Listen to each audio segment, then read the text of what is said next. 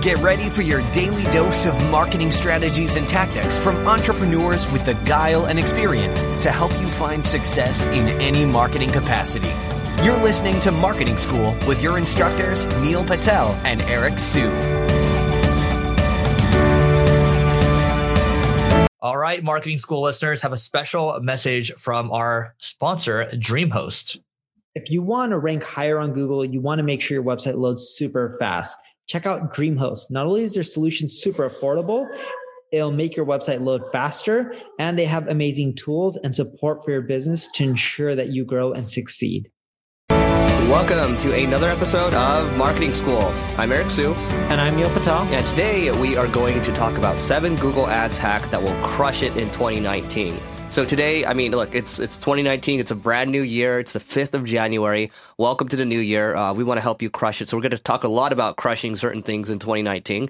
So I guess I'll start this off. So with Google Ads, I'm including YouTube as well. So with Google Ads, one thing most people are doing right now is custom intent audiences, meaning that if I search for like red shoes in Google, I can actually target those people that have indicated that search result inside of my YouTube ads. So anybody that's searching for red shoes, I can show them a red shoes ad, right? And that's much cheaper than saying, oh, let's say a red shoes cost per click is like $20 usually. It would be significantly cheaper if you're running it on YouTube. So look into custom intent audiences, create those, and then see how they perform for you. I can tell you that we've been running those for a little bit, and the cost per acquisition is pretty sweet. Yeah, the other thing too with Google Ads that most people aren't doing, you guys all are familiar with remarketing, but have you thought about just taking all the people who go to your checkout page, don't buy, creating a video remarketing video and taking that and displaying it on YouTube? So when people are browsing YouTube, they would see what it's like being a customer. That works extremely well. And you want to do the opposite pitch.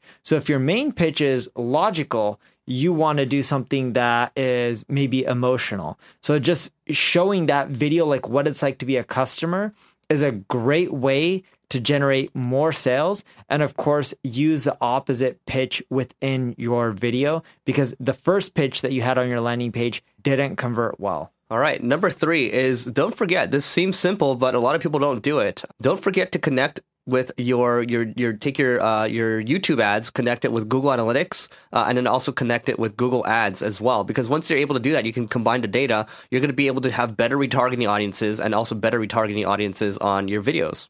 Yeah. And what are we on right now? 4? Yeah. So this is more of an extension of my second tip. So number 4, also with remarketing, I love it to death because it just converts so well. When most people are doing remarketing, I found that they just drive them back to their homepage. My first tip technically was tip number 2, but the tip number 2 was show a video-based remarketing. Now, with your remarketing campaigns, you're also going to be sending people to landing pages on your website. It's not just going to be, hey, let's show a video on YouTube. With the landing pages, stop driving people back to the same page. If someone didn't convert the first time, they didn't like the message. So go survey people on that page, figure out what else they're looking for, send them to a page that answers all of those objections. You can survey them using tools like SurveyMonkey or Qualaroo.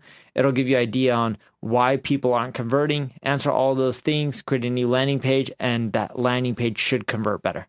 All right. Number 5, don't forget about CPA bidding. So the idea is this. CPA is cost per acquisition bidding. Basically, let's say my target cost per acquisition for a lead might be, let's call it like $10 or something.